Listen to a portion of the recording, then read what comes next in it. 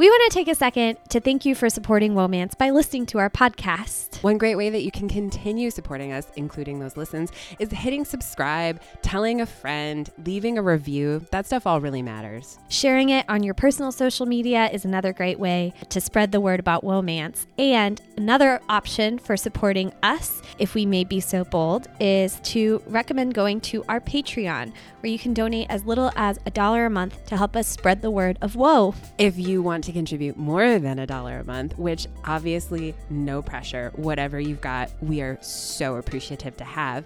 But we have awesome gifts for you. If you want a hand-addressed letter from Morgan and Isabeau, maybe with some special whoa stickers, other merch, just visit our Patreon. We are Womance on Patreon, or is it patreon.com/Womance? We would be very proud to call you one of our patrons.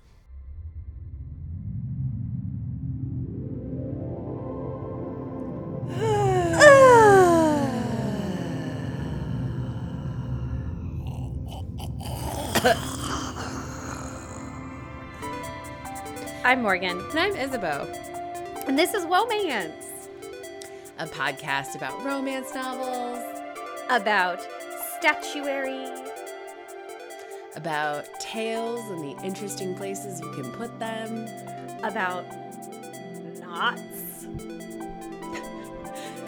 about believing yourself to be worthy and deserving of love, about working in academia but not in a university, about finding the right balance between communication and overshare, about polyamory, about navigating those fierce emotions.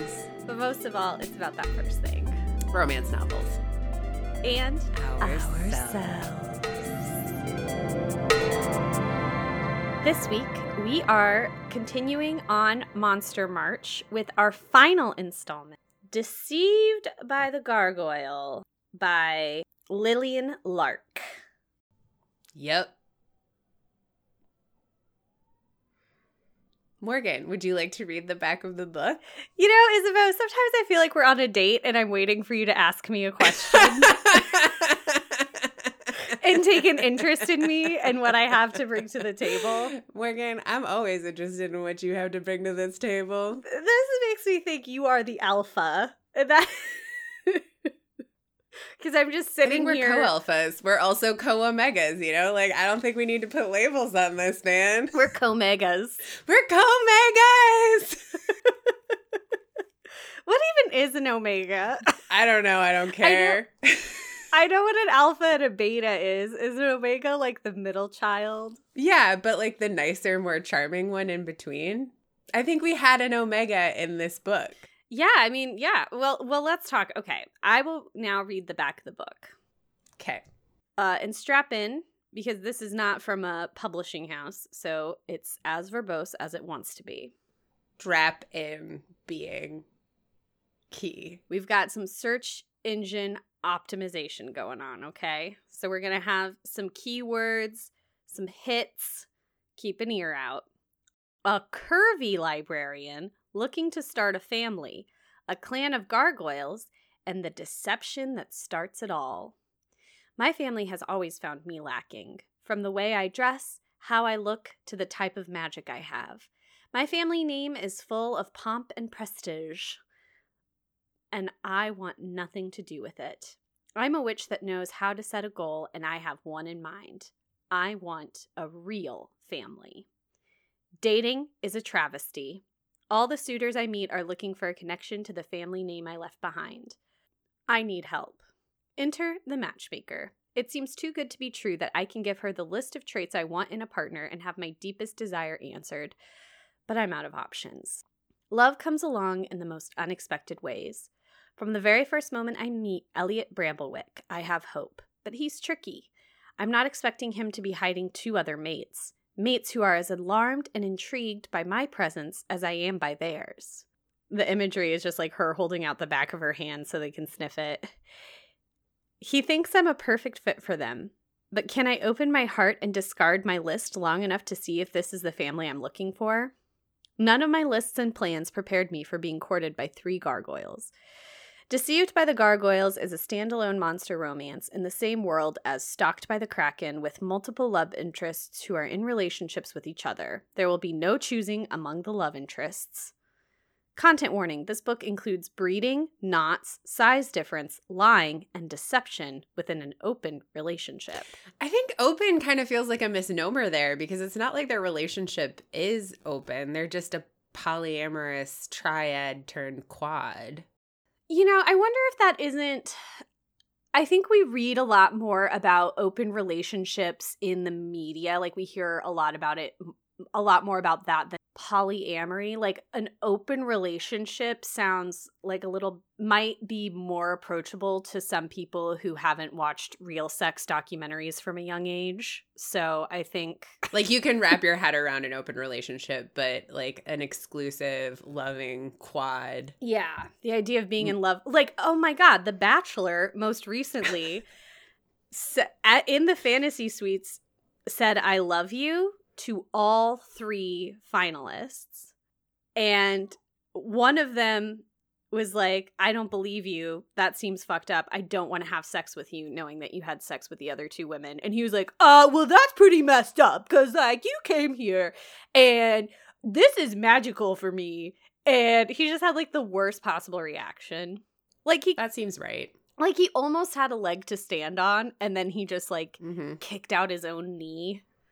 It was crazy. That seems like something The Bachelor would do. It was so funny because when you said The Bachelor, I immediately, like, in my mind transposed it to The Bachelorette, and like a woman saying to 3 men, "I'm in love with all of you." I'm like, yeah, that's like, we reserve that storyline for cheesy teen movies. But I think it's like really true. Like, this question of like, can you be in love with more than one person at a time? I'm like, yes, absolutely. Your heart has many chambers. Like, but that's a deeply that remains a very controversial worldview, that you can be in romantic love with more than one person at a time. It does. And I think that's too bad. Like, I just think that's too bad. And so I think when you say open relationship, people think about like being in love with one person, but having sex with other people, you know? Right. But like, your heart isn't engaged. Right, exactly, in the same way. And I think maybe that's what's going on here. Trying to meet people where they're at, you know? I guess. But surprising them along the way. I mean, and like, misnomer. There is that thing that says there will be no choosing between the love interests. That's true. So that's I think an important caveat. Well, this is not our first polyamorous romance. Humble brag. Nope. Behind Closed Doors by Jude Luce. Which remains critically underestimated as an incredible text. If you haven't read it yet, please do so. Yeah. And go back and listen to that episode, because we talk a lot about the book, The Ethical Slut. And I still think that book is helpful to people who could be helpful to you even if you aren't pursuing a polyamorous lifestyle or even an open relationship, right? I think it gives you a lot of permission to feel the way you want to feel. And I think like a lot of the threads that were laid out, like, it's unfair to expect one person to be everything to you. And that's picked up quite literally in this book. Mm-hmm. Grace the Witch has a really extensive list of traits that she wants in a partner, and she delivers it to this matchmaking bathhouse. Our first gargoyle, Elliot, sees it, and he says, "Oh, me and my 2 mates, we actually fulfill every item on the list." But it takes all 3 of us to be the full house. To be a full package, yeah. Mm-hmm. That's kind of, I don't know, I think that's like a nice, I think that this is a book that covers a lot of the same ground as far as like, what is polyamory? How does polyamory work? And why does it matter? Because I think like a lot of, like, Louis Theroux, a lot of his documentaries got put on HBO Max, and I was like, oh my God, I can't wait to revisit this 2002 time capsule. And indeed it is, but there's an episode where he goes to Portland, Oregon, naturally, to meet people who are polyamorous. And there's this experience of the documentary that it's just, people love Louis Theroux, but he's not particularly invested in like empathy. Like, I think he'll accidentally be empathetic, but he's never accidentally empathetic in this particular excursion. It's a lot about putting our own assumptions of like, well, of course they're jealous. Like, of course this isn't work. And that means, of course, this is a bad situation. Whereas I think, and kind of looking at them like animals in a zoo. Whereas I think these like romance novels that deal with polyamory are very much like, of course they get jealous too. Here's how they actually confront it, right? And this is like a much more empathetic depiction. For sure. Like, this is how loving adults manage difficult emotions in relation. Which is to say, if you haven't read a polyamorous romance novel, don't talk to me about polyamory. I'm not interested. And that goes especially for men with goatees who are practicing polyamory. Just because they're living it, I still don't trust them to know what they're doing. Yeah, I think the thing about men with goatees, or dare I say fedora hats, is that they're not participating or practicing what I would call ethical polyamory. Because you need to have massively open communication, and it's hard to be consistently vulnerable with a number of people all the time. Like, that's not how society socializes us, where it's like, you know, don't give something so special to so many people because, like, that's just more ammunition for more people to hurt you.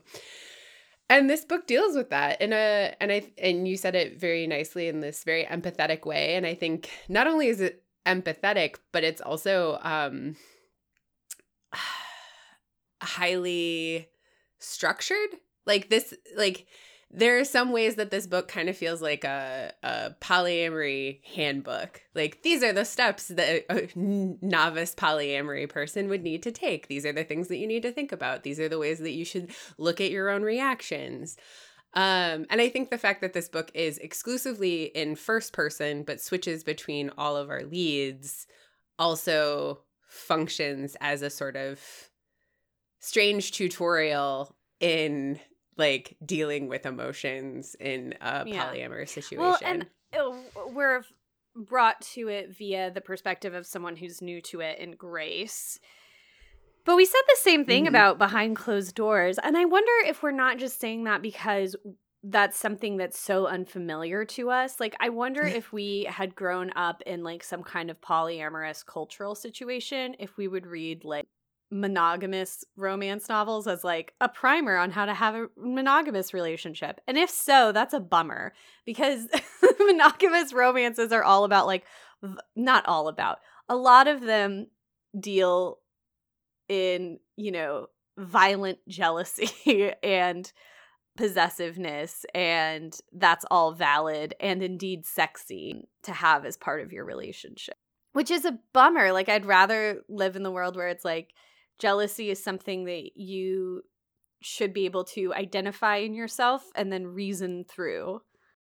Yeah, and reason through with someone who loves you. And that it's like negative emotions, I think, are almost more validated in a lot of romance. Like, people are always like, I don't know why I'm in love with him. I wish I wasn't in love with him. Like, these positive feelings of like, I want to be near them, right? I want to kiss them. I want to share my life with them, right?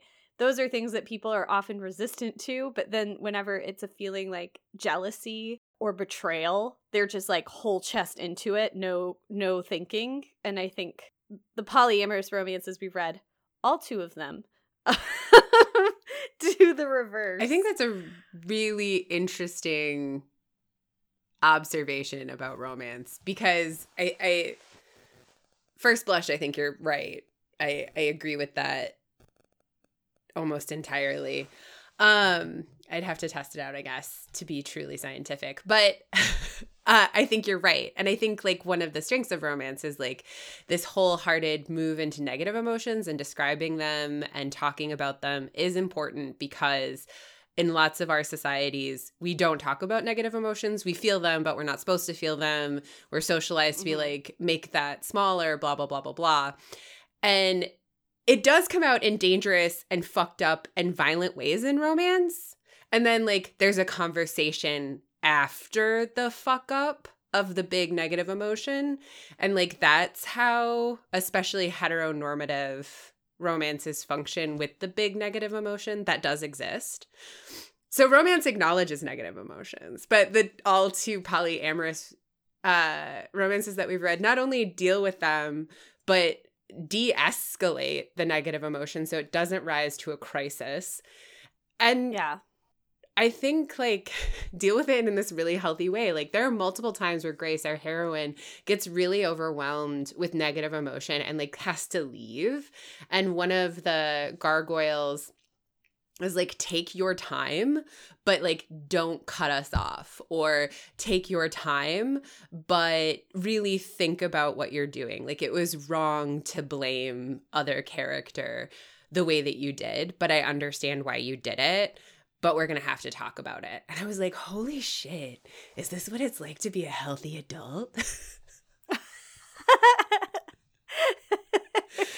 Right? Someone lovingly telling you, hey, I understand why you flipped out. It wasn't good that you did that. And what you did was wrong and you'll have to apologize. But right now, go take your space. I'm like, oh, unconditional love? What? Yeah. It was, I mean, part of me, like, as I was reaching the end of the book, I realized how many pages I had left and, like, how many pages I had gone through. It's like 58 chapters. Yeah, it's a lot. And they're not especially short chapters.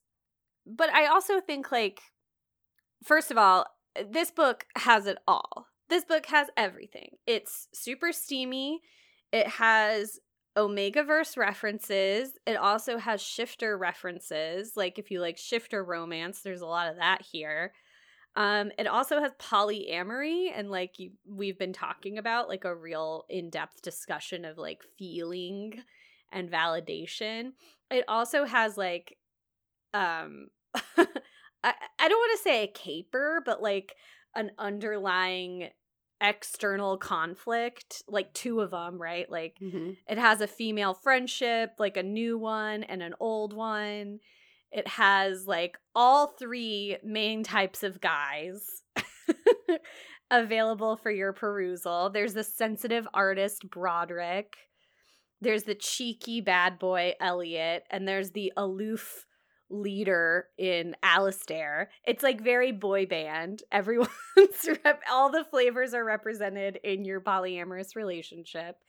There's, like, an older couple who comments on your sexuality. Like, it's got, like, all the fixins, and so part of me is like, it's too long. And then another part of me is like, well, it's got everything. And then another part of me is like, well, does it have to have everything? Couldn't it have, like, maybe 2 less of those things? I could have, honestly, and this is, like, not shocking, I'm sure, but I could have done with, like, less sex. I think there was so much sex in this that it became erotica rather than a romance. I don't know, like, again, I feel like I need a page count on that, but, like, there's so much sex. It's like a musical of sex. Like, they just like burst into sex. You know, it's like, I wasn't expecting it, and then suddenly they're just, like, having a massive amount of sex. It was like they were breaking into song, and, like, none of it's bad, and I love musicals, so, like, I was surprised with myself from, like, can we get back to the story or, like, the feelings? It's like, oh, we're doing another sex scene? Okay. Like, we just did 3 of those today, and I'm already tired, but okay. You know what I mean? That is exactly the nature of it. I did not think that there were too many sex scenes. I thought the sex scenes were all, like, riveting, fascinating. But I thought they were all great. They are. But you're 100% right. They will, like, have, like, an intense emotion. It is so much like a musical. It's like they have an intense emotion and then they're like, and now sex. Like, they burst out into sex is exactly right. Burst into sex. I would say that the storyline I could have done without was her, like, evil parents and her, like, evil blind date. Sure. But then there's no caper and no reason for her to move in with them after knowing them for like a dinner. And no reason for her to like eventually confess her love, you know, like, so it does serve a purpose, but I would rather lose that purpose. Like, I would rather this book be more unhinged than have less sex. Okay.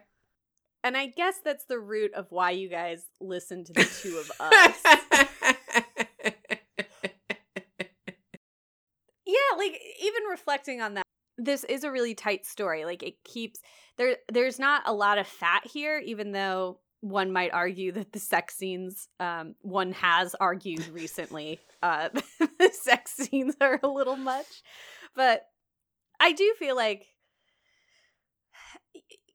I'm going to be honest, like, I came to reading monster romances expecting there to be, like, a lot of steam, like, a lot of sex. Why is that? Why did I come to monster? I mean, we talked about how, like, possibly detrimental it is to come to, like, a new subgenre or any book with expectations.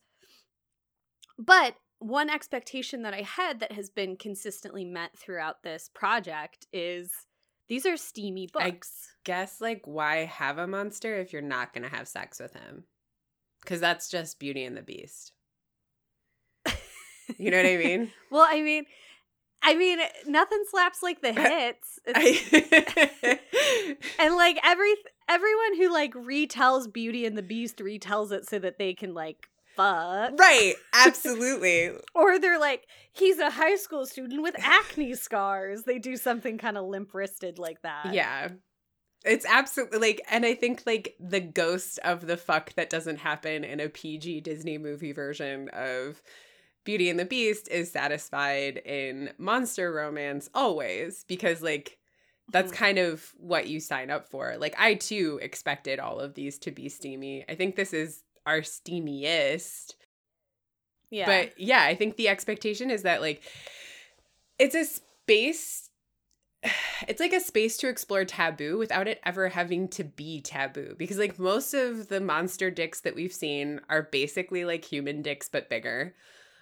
But that's like every romance novel. Like he has a bigger than average human wiener. Right. This one comes in different colors and has a knot. So that's mottling. Fun. But you know what I mean? I think like it's the taboo of desiring something that is a little bit alien or a little bit out of the norm without ever having to challenge the normality. I think the taboo is resonating for me. And I think it's clear because it's not just like that there are lots of sex scenes in these books. It's that they're different than it's not just like human but gray, you know. Our main characters are gargoyles. I don't know if we've mentioned that. But honestly, the fact that they're gargoyles seems kind of beside the point. Absolutely beside the point. But I would also say that, like, that's kind of true for the Cthulhu squid monster. Yep. Kind of true for our dragon. Very true for our dragon. Never has sex with her as a dragon. Only has sex with her as a human. Gross. I guess the lich thing doesn't seem beside the point, but that's because the lich thing got all tied up in a bunch of other stuff. So also kind of beside the point. And that makes me think about, so one of the reasons I think one of my core memories is seeing this scene from Creature from the Black Lagoon, and I posted some clips of it on our Instagram story. But there's a scene where they're in the Black Lagoon, Creature may be there, a woman jumps in and she's swimming in the water, right? And it's this underwater shot of her swimming unawares while this kind of balletic creature from the Black Lagoon is swimming alongside her. And it has tense music in the film, but it's also considered this like highly erotic scene that is kind of shocking because it was post-code, I think. And so it feels incredibly erotic because they're very like floaty and sinewy. It's not like they're like bashing the water with their hands, right? Like it's very dance-like. And she's unaware, but the creature is hyper aware of her. and becomes desirous of her. And it's kind of a muddled desirousness because it's like, do you want to like, is it a romantic desire? Is it, a sexual desire? Is it a desire for like to eat, like a hunger, like a physical hunger? Like what is it? But that's kind of what it's like to be a human with any kind of romantic desire. Yep. Like it always feels really ambiguous and murky. And it also, we're socialized, I think, especially as women, to understand sexuality is kind of inherently monstrous. Yes. Something. And dangerous. Dangerous, yeah. Very dangerous. And that requires, like, a true, like, leap. And I think being with a monster is almost, like, literalizing that this creature is super different from you and could hurt you. Do you want to kiss them? Yeah, I think that's true, but I think the titillation of the fear factor, right? Because like that scene in the Black Lagoon also made me think, as you were describing it, of that scene in Nosferatu, when he finally starts feeding on her and the dawn's coming and then she like pulls his head back to keep feeding on her. The titillation of the fear factor, at least in Deceived by the Gargoyle and to a large extent the Dragonbound one, is really sublimated by like the characterization of these male creatures, where it's like they go out of their way to show our heroine that they're not dangerous and they're like constantly doing stuff to make themselves like wholesome, which like I don't know why I expected anything different. I guess because I'm so acculturated to see sex as danger and dangerous sex and like those things, like that's the bad boy factor. But like almost none of these monsters are actual bad boys. You know what I mean? They're like, yeah, even the like polytheistic god character we incorporate, right? He's a god of mischief who commits no mischief. Right. And like, as you said in that episode, he's like a defanged Loki, which is a very popular fanfic trope. And I think I was really surprised that there wasn't more of a move to play into the physical danger of human versus monster. Like the dangers are always external, right? It's this bad guy or it's this bad clan or it's this bad fairy. Which is like, why have the monster if you're going to like take out his talons? Yeah. But I think there's something almost more comforting. It's like easy to sink into. Because as much as we're acculturated to see sex as monstrous, we're also acculturated to like, don't judge a book by its cover. Right. Especially with men. Women, you are well within your rights to judge us by our covers. And if you're not judging us by our covers, what the fuck is wrong with you? You know, it's like, yeah, absolutely. Women are judged by their covers all the time. Like our bodies are somehow like a signpost of our morality as women. Whereas men, we're always told not to make assumptions about who they are based on their appearance. And so a monster, right, is the outside is different and frightening, but the inside is soft and caring.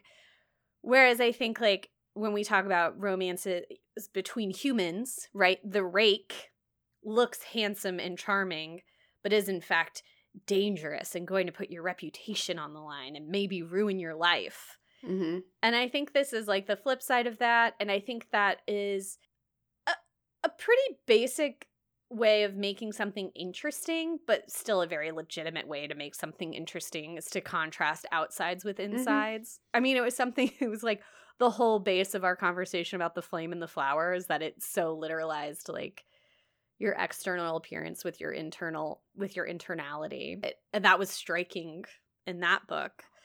But I think there's something like easier about making like a trustworthy hero or male character whenever he has a tail and leathery wings. Yeah, because there's so much characterization there. Like, he's constantly trying to make himself smaller, at least in this text and also the other texts that we've read, because he doesn't want to scare Grace. Like, he's wearing his Elliot, who's the first gargoyle that she meets, is constantly wearing his glamour because he is self-conscious of his true form.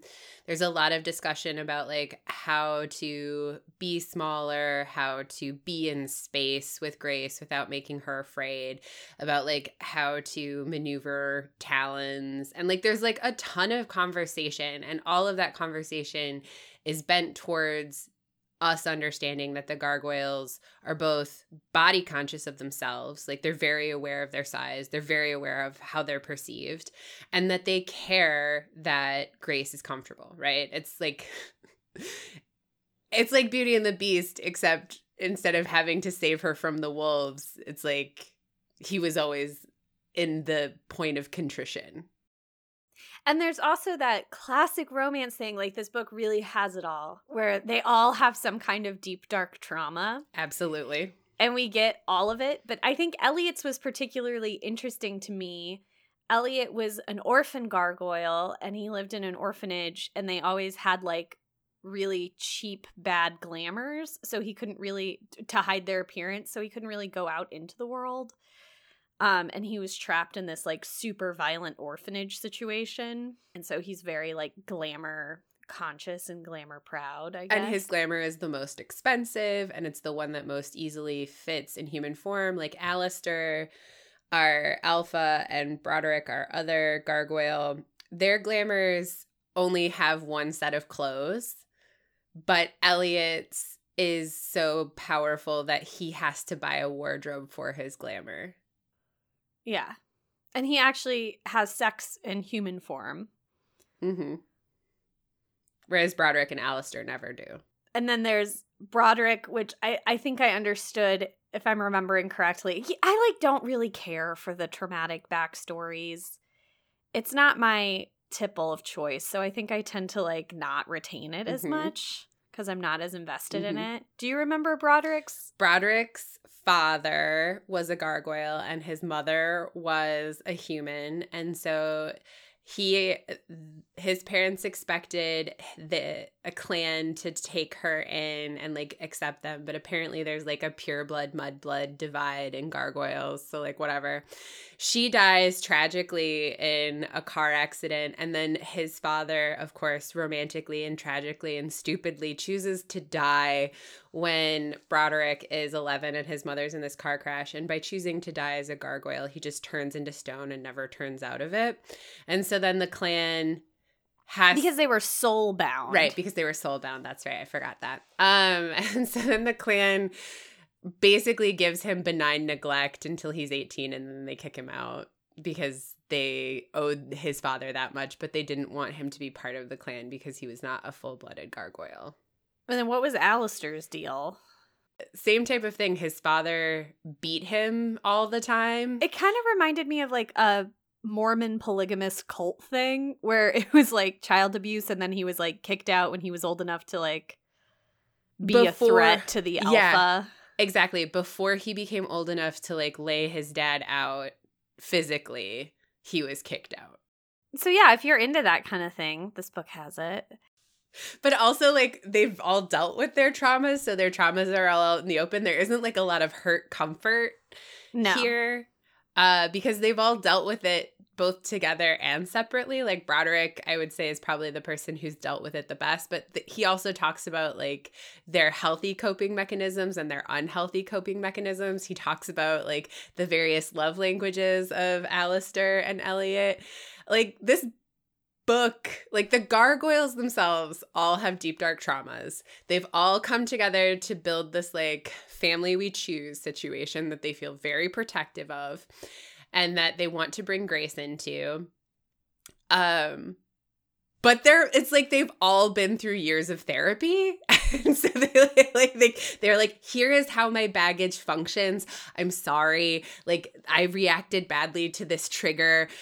I'll do better tomorrow, like, you know, and they all give perfect apologies where you acknowledge the thing that you did wrong, you apologize for the harm done, and you take ownership of like how you're going to like give restitution or like restore.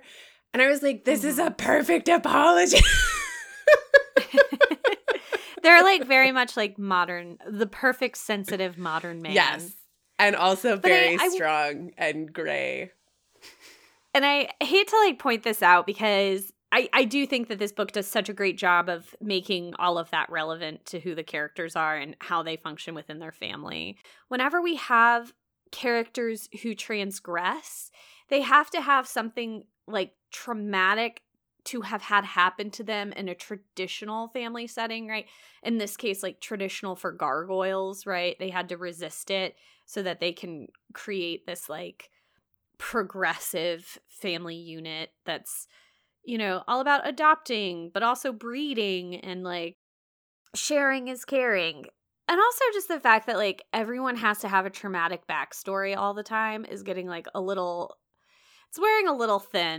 I know it's not everyone all the time. No, but I think it is. And I think especially for all of the monster books, with the exception of the Lich novella, which we didn't really have a backstory for either of those characters, but like everyone else. But you can't imagine they were like cool and chill. Those characters actually made the most sense to me having a Sure, but I mean, absolutely. Like also the trauma of the world being taken over by the Dark Lord Sorin. Yeah, I just Witches. For sure. But I think like the monster subgenre is a space of what I would call heightened drama. So like I was prepared for everyone to have a deep dark tragedy. Like an agoraphobic mother, or, you know, your parents are brutally murdered in front of you and no one believes you. Like, okay, you know, we're dealing with monsters. That's pretty monstrous. And I think that's also part of this way of like taking the monstrous out of the monster and putting the monstrous into the world, which, you know, yeah, it's tiring. Like you can be pretty fucked up from a family that loves you. Yeah, 100%. And that's the story I want to see. That's what I want to connect with. I mean, like we never explore that and we never validate that culturally. We never see stories about people who were like, Isabeau and I are two great examples of parents who gave their children an unreasonable amount of confidence for the world that we were then plopped into as we are. Absolutely. My parents loved me so good. I expected the world to love me as well. And then they didn't. And then they didn't. Cold shower. And not even for like, not even necessarily because of my shitty personality. Just like stuff that was completely out of my control. Yeah, they didn't like the cut of my jib. And I'm like, I can't change it. That's the way my jib works. Yeah. You can also just be fucked up by a family that loves you. And maybe they don't love you the right way. Like I just read like a Dear Abby letter about this brother who's like, my sister's always been a loner. She doesn't want to come, like they're adults now. And he's like, she doesn't want to come to family gatherings, but we always loved her. She got everything that she needed. Like, you know, my parents paid for her college. I just don't want her to feel like we're a toxic family. And then the Dear Abby was like, you might be for her. Like maybe you just didn't know her love languages, and, you know, like absolutely talk to her about it and talk to her about why she doesn't want to spend time with the family. Like you should fucking ask those questions, like rather than writing to a stranger about like, I love my sister, I don't know what to do. I think that's so interesting. And like the idea of saying out loud, not like I want my sister to be a part of my life or I want my sister to be happy, but like I don't want my sister to think we're a toxic family. Mm-hmm. Because that's the fear. Sounds like you kind of outed yourself right there as having a toxic like you know. But this family is not toxic. This family is perfect. It's the opposite of toxic. They have pot roast and they go to the opera together.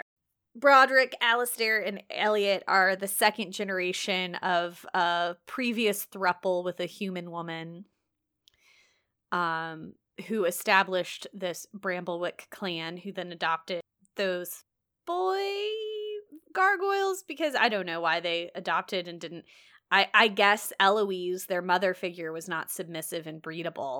So if you were disappointed when you heard Isabeau say that there's not a lot of hurt comfort, and you're like, well, I don't know if this is a book for me, an avid fan fiction reader, rest assured it is for you, because this is a book with nodding. It's a book with like an alpha, a beta, and an omega. And it literally is.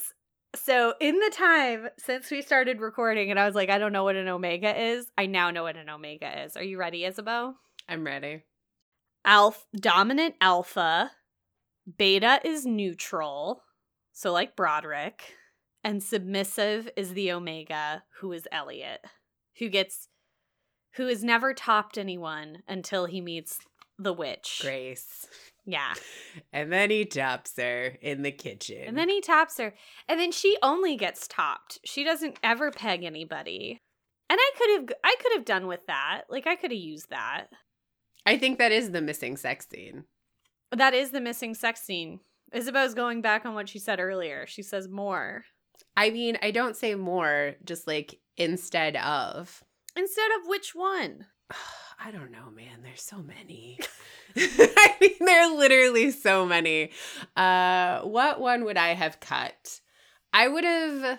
That's the problem, though, because like a good musical, I wouldn't cut any song necessarily from the book because they're all natural when they come up. Like the one that I was like, I could have done without this. But I was like, it was very sexy. So like it stands by itself. I mean, do we want to get into this?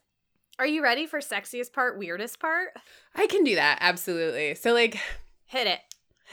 This isn't my sexiest part, but like this is the one that I would potentially cut if I were an editor. Yeah. But it also stands alone. And you wanted a pegging scene instead. And I wanted a pegging scene instead. So Elliot has deceived everyone. He's our omega. He feels the most self-conscious about his gargoyle shape. He's the one that like sought Grace out because he's felt these massive relationship cracks between his partners.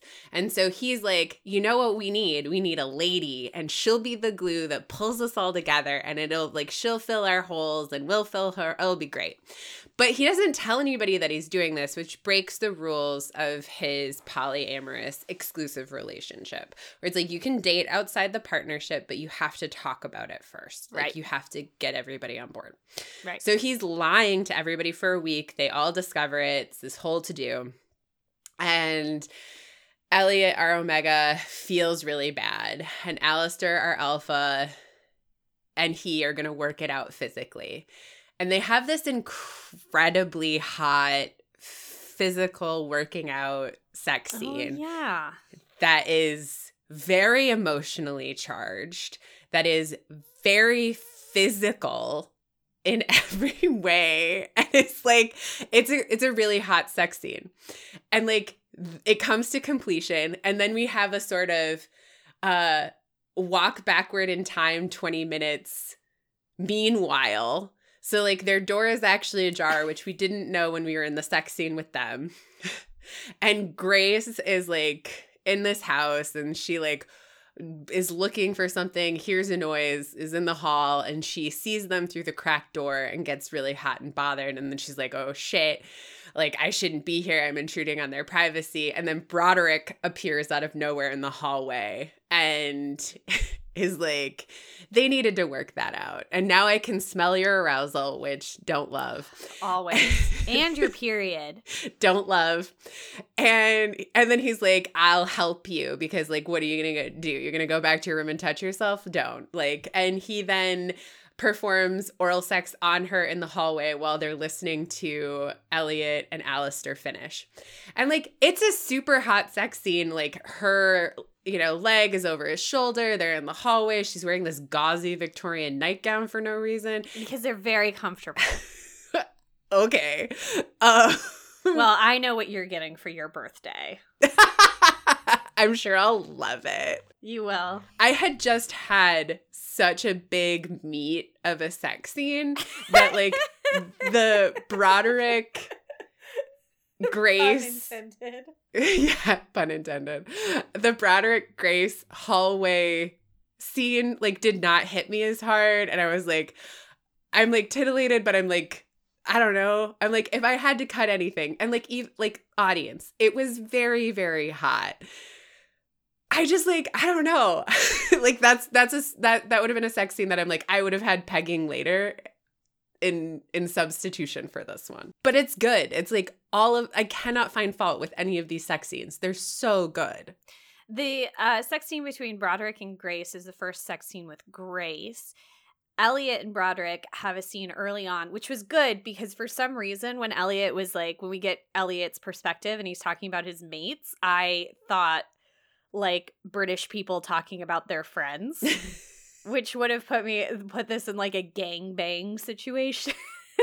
But instead, I think it's great that the book doesn't like center any one sexual relationship. I agree. I think it's great that our very first sex scene is Broderick and Elliot in the shower was both a delighting surprise, but also felt really good in the book. And like, as you say, didn't center anyone. And because no one is centered, there's also ways to build sexual tension with each of them. Like she has sex with Broderick first, and then there's like all of this tension about when is she going to have sex with Alistair, the alpha and the biggest penis. They're all three. Also, their penises get progressively larger based on the neutral one has the middlest penis. Status. Elliot has the smallest penis. There is like a full-on Goldilocks scenario. But I also feel like I would have liked it if Grace could have at some point been like really dominant in a sex scene. Mm-hmm. Deferring to someone is not the same thing as like submitting to someone. Mm-hmm. And I don't necessarily think that you have to be like the penetrator to be dominant in a sexual encounter, but I would have liked it more, I don't know, because she's like the only gal in the mix. Yeah. I would have liked it more if we could have had like one where she was calling the shots, you know? Yeah, telling the boys what to do. I understand, like, Alistair, like, you're reading this, you know, you want, like, the alpha to be the alpha, but it would have been nice for me, an outsider who's just come traipsing in here, to have my particular niche satisfied. Also, since we had 3 different flavors of boy banned Gargoyle, like, there would have been every opportunity for Grace to take control of either Elliot or Broderick in a sexual situation. That's true. It would have worked. Absolutely. And it would have felt good. Instead of like, Grace gets progressively more limp-wristed as the book goes on. Yeah, well, she becomes more and more submissive and breedable. Gross. I don't like that those 2 things are related. Here's the thing. Okay. Mm-hmm. I want to talk about my sexiest part. Okay. I want to hear about your sexiest part. My sexiest part pushed me to realize something that has been kind of sitting like a little pebble in my chest for a while, which is what's going on culturally with the Omegaverse becoming surfaced and how it's becoming surfaced and what's being normalized about it and what that actually means. The first penetrative sex that Grace has is with Broderick, the middlest penis, and it's a lot for her, and it knots, and she takes the knot, which is even bigger. And for those of you who don't know, knotting is a part of the Omegaverse, and it is in reference to, I know of it when canines have sex. There's like a knot after the ejaculation and the dogs don't separate for a while. And that's exactly what happens here. In the Gargoyle universe. But this is very clearly taking something that was created for like a werewolf situation. And when I was like first thinking about it, I was like, well, the werewolf thing has to have started with like Twilight. But some people speculate it has more to do with like the Ponfar fan fiction that came out of Star Trek in the 60s, which you can kind of see, like there's like a breeding, like a ravenousness for sex. Yeah, the Ponfar comes, for those of you who don't know, the Ponfar comes upon all Vulcans every 7 years. And if you don't physically attach yourself to your partner, like this glue comes into your hands, you can die or you kill other people. You can have Ponfar madness. Right, which is very much like, an animal and heat thing. And it's interesting because, right, Spock the Vulcan is so contained, and then like so Ponfar. Right. I totally get why that would spring out like it would be the ship that launched 1,000 fanfics, right? Right. But a lot of people now say like the current, or like what has become the current Omegaverse, starts with supernatural fan fiction. But I immediately thought like, oh, this must, like, my assumption would have been it would have started with Twilight, because even though we don't see Jacob having sex or anyone having sex, like this idea of like imprinting is like a very animalistic thing. The fact that like Jacob's sexuality can exist outside of societal norms and allows him to connect with a baby, and people are like chill about it, is in the book, people are chill about it, is like kind of evocative of Omegaverse. And like, but like Omegaverse is considered probably super transgressive. Like the Omegaverse, which is like humans having sex like wolves, also leads to impreg or male pregnancy fanfic. It creates this like 3-tiered system of the alpha, the beta, and the omega, like that is pretty pervasive now. And I would say one of the ways that it has surfaced is in this breeding idea becoming mainstream. So like you're interested when you're having sex in the idea of impregnating or getting pregnant. So it's almost like we've transgressed so that we can regress sexually. I think there's a lot there, but I will say that breeding not even breeding fan fiction, breeding romance, pregnancy, especially in historicals, is almost always a given as part of the EHEA. Yeah. And there's an entire subgenre of secret baby. Mm-hmm. Which is like pregnancy is a bad thing, but like the sex that did the impregnating was the good thing. And then it's like, unless it's not their secret baby. It's not their secret baby. I think there is something here. I think you're right to talk about the way that it's like we've now moved the transgression into a regression, where it's like the ultimate move here about the coupledom, however the couple works out in a triad or a quad or whatever. What's the point of sex? Creation. Yeah, procreation. And it's like the thing that I think is most indicative of that is like, at first, like it's male pregnancy, right? At first, it's not, it starts off with like gay sex, and then it like between two men or two people who have penises. And then it leads to like male pregnancy, which sounds like super like, oh my God, But is it? Because it sounds like you just took something that was like sex for pleasure, which is definitely solely for pleasure, which is definitely like the more transgressive idea of sex, right? Or the more progressive idea of sex. And then it's like, but guess what? It's also to make babies. And then to like really lean into the alpha, the dominant person, is impregnating the omega, the submissive person. I mean, that's just like very much like a literalized way of understanding like gender and sex. Yep. It's very biblical. It's very biblical. And so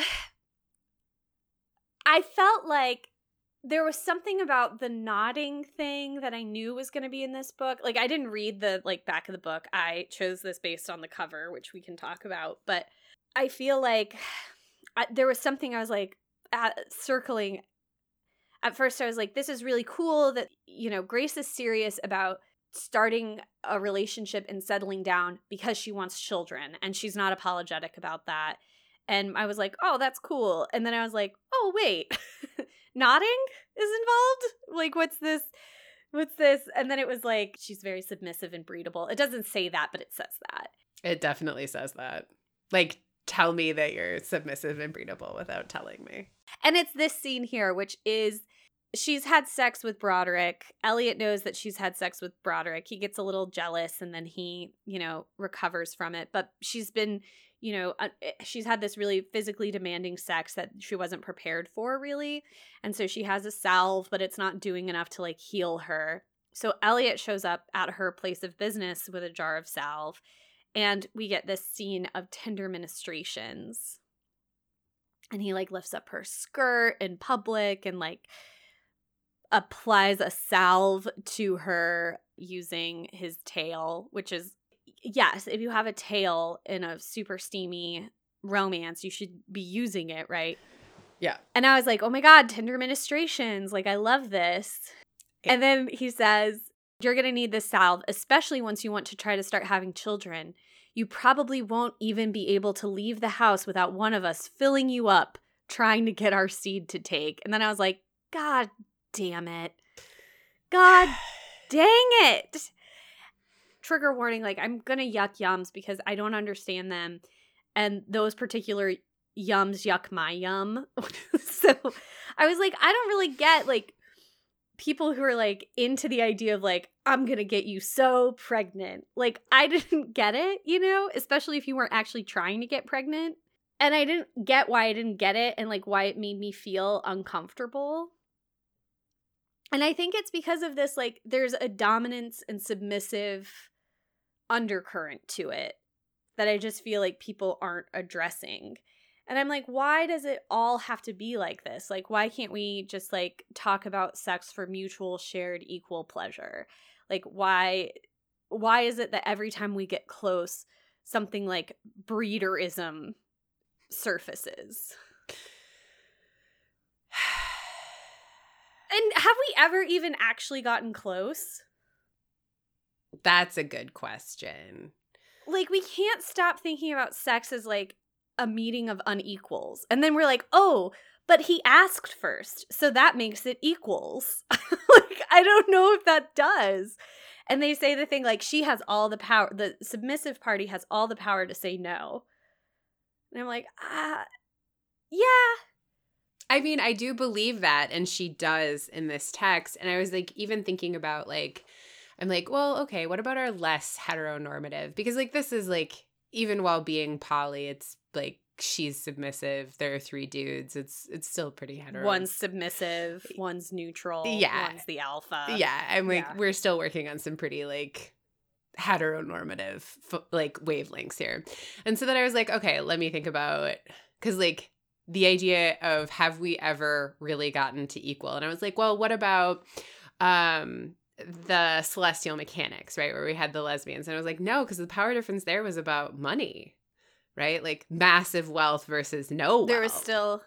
There was still an alpha and an omega. Yeah. And age. And also experience. And so like in all the ways that we like think about power in these relationships being surfaced or discussed, like breeding in this text especially feels super dominant, but also super possessive. Like we don't have a lot of jealousy. We don't have a lot of like, there are no violent outbursts of that nature with our gargoyles. But we do have this, which I think is all of a piece. Yeah. And I do just want to say, like, maybe it doesn't need to be said, but maybe it does need to be said that we have these conversations in like from a theoretical standpoint rather than like a prescriptive standpoint. Like we are in no way saying like you should not enjoy this, right? Mm-hmm. Like we're just talking about like, where does this come from? Why is it this way? Why do we personally feel the way we personally feel, which we are entitled to just as much as anyone's entitled to personally feel I love it, We're also entitled to feel like it makes me uncomfortable and I want to talk about it. And so we're talking about it theoretically. Yeah, I mean, the stuff with the knots and the breeding also like couldn't get away from then the visual image of childbirth, because the way that the fleshy knot and how hard she has to stretch to take it. I'm like, you guys are literally just talking about reverse birth. Reverse birth. I'm not into it. The problem, like, so, right, my sexiest part naturally leads to my weirdest part in this case. And I think doesn't happen very often when I'm reading a romance. I'm usually keeping shit pretty discreet, but this was pretty messy. And, like, I think the reverse birth thing, like, the nodding makes me think of the time I saw dogs knot, and it was awful. Like, it was not at all, like, something I would want to share with the animal kingdom. Like, I wasn't like, this is cool and fun. Those dogs seem to be really into this experience. Also, the way that knotting is described. So, like, other than, like, the thing where it's, like, you have to squeeze the knot to get the ejaculate out of the gargoyle. So, like, you can do that with a physical orifice, or if the physical orifice can't take the knot, you can squeeze the knot as hard as you can, and then they'll ejaculate. Okay, so that's them's the rules. But once it expands inside of your orifice, if that's what you've done, then the only thing that the knot is actually doing in this text, other than, like, being that, is, like, guaranteeing 5 to 20 minutes of cuddle time. Like, that's its function in this text, where it's like, Broderick's like, all right, now I'll just readjust you while my penis is still deeply inside of you and can't come out, and now I'll just cuddle, and, like, I'll, like, massage your face and, like, you know, rub your arms. And I'm like, why couldn't you do that without the knot? Without the knot. Like, I love a good, like, post-coital cuddle. Like, I think that's a great part of any sex scene. Why do you have to be physically tied for that part to function? And then Broderick even says, like, this is his favorite part. And I'm like, if this is, like... But also, like, the knot also serves the function of, like, Grace being able to have to, like, overcome a physical hurdle in order to feel like she has sexually succeeded. Like, there is a sex scene where she's with Alistair and she does not take his knot, and instead it's, like, relieved via the squeezing thing, and that she feels like she has failed, and he's like, oh no, it's not a failure, like, this will just take time. But it's not like, hey, even if you never take my knot, I'm still sexually satisfied. It's like, you will. Yeah. You will take my knot, you know? Yeah. Like, that's, like, another thing. Like, the knot, I think, is also, like, this larger metaphor for a really, like, regressive sexual politic of, you're going to be physically uncomfortable in order to physically satisfy me. And it'll be a nice physical discomfort. Like, you'll also enjoy it. But, like... Listen, to say all of this, right, like, I enjoyed the sex scenes. I thought they were very steamy. I thought they were very hot. I thought they were interesting. I thought they were a breath of fresh air. Having said that, it's literalizing it's saying the unsaid, a lot of this nodding stuff. Yeah. And it's packaged as taboo, but, like, it turns out that, like, it's just regular old dominance and submission. Yeah, it's regular old sex, but then there's, like, regular old sex. But it's just sex, but then it, like, kind of sex scene with nodding. I don't know if it gets to be transgressive and titillating unless you're assuming something about, like, oh, this is, like, animals having sex, which is a weird thing to think about. Or, like, this is, like, interesting because it's two men, right? It's gay sex. I think thinking of gay sex as taboo is something we should move past. And I think thinking of trying to recreate the animal kingdom in general as, like, some kind of guide for how to live as humans, like, we're not canines. Not something we should move toward. And one thing we actually talk about a lot on this episode is like we have no way of understanding or truly relating to animals because their brains are so different from ours. Like we even have like no way of knowing like how emotionally intelligent or what capacity for language because we're so limited in our own like narrow scope of things, right? Like we can only measure an animal's ability to recreate our own emotions back to us in a legible way. That's pretty narrow-minded. But also like I don't want to think about dogs having sex while I'm having sex. Or lions or whatever other critters. Or whales. Not. And you know how much I love whales. And you don't even want to think about it. I don't. My other weirdest part, they keep referring to her vagina as small. That gets to my weirdest part. Take it away. They call her vagina, pussy, and cunt little because they're so big. But it's also like the thing where she's a curvaceous librarian. And she's like, oh, no, don't pick me up. I'm so heavy. And they're like, we're gargoyles. You're so light. And it's like she is made small and beautiful and petite and desirable by their massive size. And it's like, yeah, that's not progressive. She's not even a fat heroine. You've never called her that. She doesn't call herself that. There are all these like allusions to the fact that like her mother like suggests diets and stuff and that she feels uncomfortable in restaurants sometimes when she orders a steak and her suitor is like, you sure you didn't want a salad? And so like there are all these allusions. I'm meant to understand her as a curvier or heavier heroine.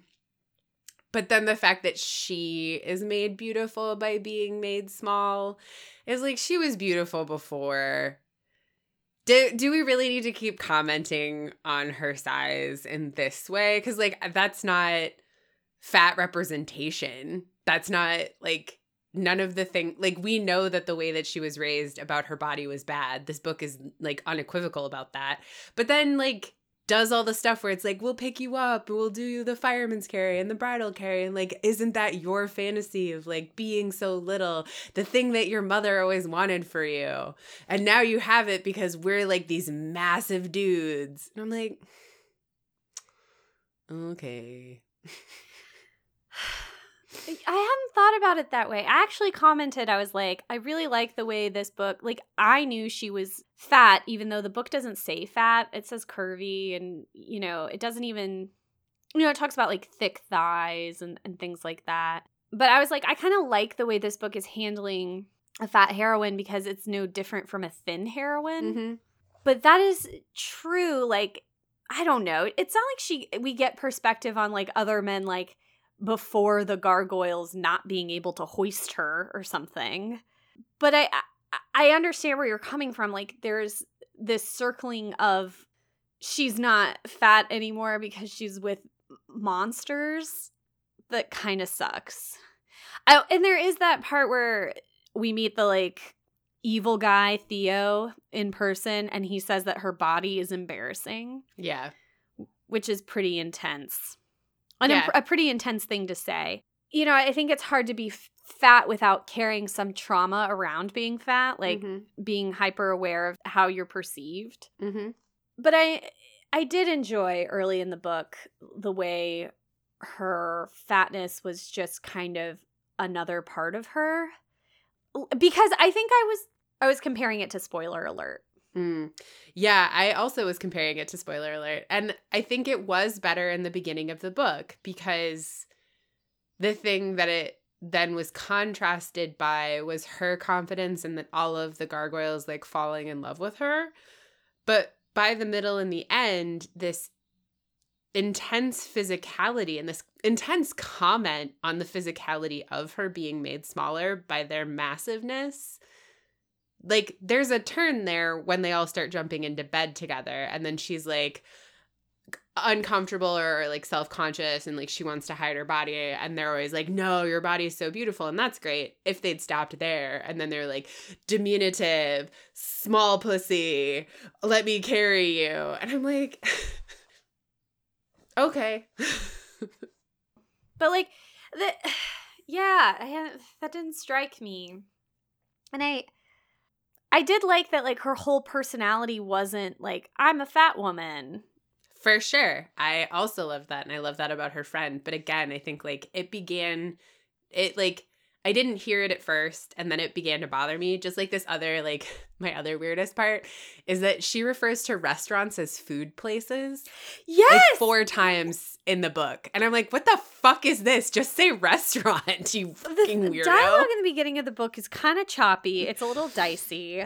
At one point I was like, this gargoyle... He took me to new food places. She says, the food is phenomenal, and this place gets mentally upgraded to one of my favorite food places. That's a little weird. And, like... Why wouldn't you just say restaurant? There's also, like, something kind of, like, milady about Elliot in the beginning. Yeah, absolutely. He says, you are perfection. Elliot's smile takes on a salacious edge. I'll lift and arrange you for all kinds of things if you'd allow me. I'm eager to provide you a demonstration if needed. His brows move with suggestion, and my mouth dries at the casual innuendo. And I was like, that's not really casual or an innuendo. It's literal. It's neither of those things. Yeah, that's pretty literal. Yeah. I highlighted a bunch of stuff at the beginning, but I also stopped highlighting through the end. This was definitely a book that, like, found its sea legs narratively. Yeah. I wonder what order it was written in. That's a good question. I would say, like, beginning to end in this book got its sea legs, but another part of me is like, maybe the book felt like it needed, like, a courtship in the beginning. Maybe, like, like, I know that, like, Joanna Lindsey wrote the sex scenes first and then built the book around it, and we were all the richer for it about 50% of the time. Feels generous, but yeah. Yeah, I'm curious how the order that this book was written in. I'm just curious. Me too. It doesn't change anything about the fact. Is it a womance or a no-mance? What's your verdict on Deceived by the Gargoyles? I was just about to ask you. But I'm the omega in this relationship, so I have to be the one to ask you questions and then stare at you with big batting eyelashes waiting for you to ask me a question. Morgan, we already decided this at the beginning of the episode. We're co-megas. Co-megas. But since you asked, even though I was literally about to... It's a womance for me. I think everyone should read it. I think the sex scenes here are banging, and they come out of nowhere like a Broadway musical. So if you enjoy that, but also with steam, might I recommend this? I think it pulled a lot of interesting threads in terms of the gargoyles themselves. So if you were a fan of that television show in the 90s, you will probably like this book. Or if you enjoyed The Hunchback of Notre Dame and like to imagine those 3 gargoyles with their 3 unique personalities, I feel like the old one was the beta or the neutral, and the tall one was the alpha, and the short, chunky one was the omega. Absolutely. That makes the most sense. So I think any gargoyle media you've consumed, that itch will be scratched by this particular text. It brings up a lot of weird shit, and I'm glad that we had this discussion. What a perfect pinnacle for this project. Is it a womance for you as well? Yes. Yes. I think this may be even a bigger woe than Love, Laugh, Lich, even though I feel like that's a super approachable text. This one is also approachable, and I think it has like a lot more of the stuff that like romance fans would enjoy. But I would also say, even if you're looking for like a first time romance and you're the kind of person who likes to cannonball into the cold pool, this is a feast. Also, I want to talk about the cover, which is gorgeous. I have famously had an issue with covers as of late. This feels painterly, and it's beautiful. The contrast, the colors, the pose. It's clearly like a very sexy book. Female figure on the front is full and voluptuous. I love the gargoyle having this like really dark blue pallor as like a shadow wrapped around her. I love the flower. Like, I love the cover, and I believe Lillian Lark did the cover as well. Talent. I know. Sometimes when God gives, he gives with both hands. True story. It is a really great cover, so please do check it out. It's a full-throated woe. As Morgan just said, it is an excellent pinnacle to end our monster march upon and plant our flag in this taboo, not taboo subgenre. Well, I also think like there's something more than legitimate about being turned on by a dominant, submissive, traditional, dare I say, regressive sexual model. And I think there's something to be said for books or tropes that allow you to explore that through several veils of transgression. And, you know, we should all be able to enjoy what we enjoy, especially in book form, which I still think is like one of the safest ways to enjoy sex that you wouldn't otherwise enjoy. Books remain a very safe way to explore our fantasies, maybe the safest way to explore our fantasies. And so I think there's really something to be said for nodding fiction, something positive to be said for it. I feel like we kind of reamed it. We did not get our knots stuck into nodding. Yeah, we were trying to untangle the knot. I'm going to leave that there. I'm not going to try to elucidate that metaphor. I think that's good. I think we really I think we should leave it. I think we should leave that. All right. Anyways, loosen your knots. But never your principles. Mwah! Holy guacamole, everyone! Thanks for listening to another episode of Womance. Womance is hosted, produced, and edited by my friend Morgan. And by my friend Isabel. Our logo artwork is by another friend, Mary Reichman. You can find her on Instagram at m.reichman, spelled REISCHMANN. Original music by Nick Gravlin. And our webmistress is Jane Bonsack. They're the best. You're also the best. We so appreciate your support by listening. Please consider taking this to the next level by following, rating, and reviewing. We read every single review. Or even check us out on Patreon. If you'd like more woe in your life, you can connect with us on Instagram at Womance and on Twitter where we are at @mance_woe. Or you can find more episodes and content at womancepodcast.com. If you have an idea or just want to reach out, please email womancemail@gmail.com. We'd love to hear from you. Womance is a part of the Frolic Podcast Network. Find more podcasts to add to your romance collection at frolic.media/podcasts. Until next time.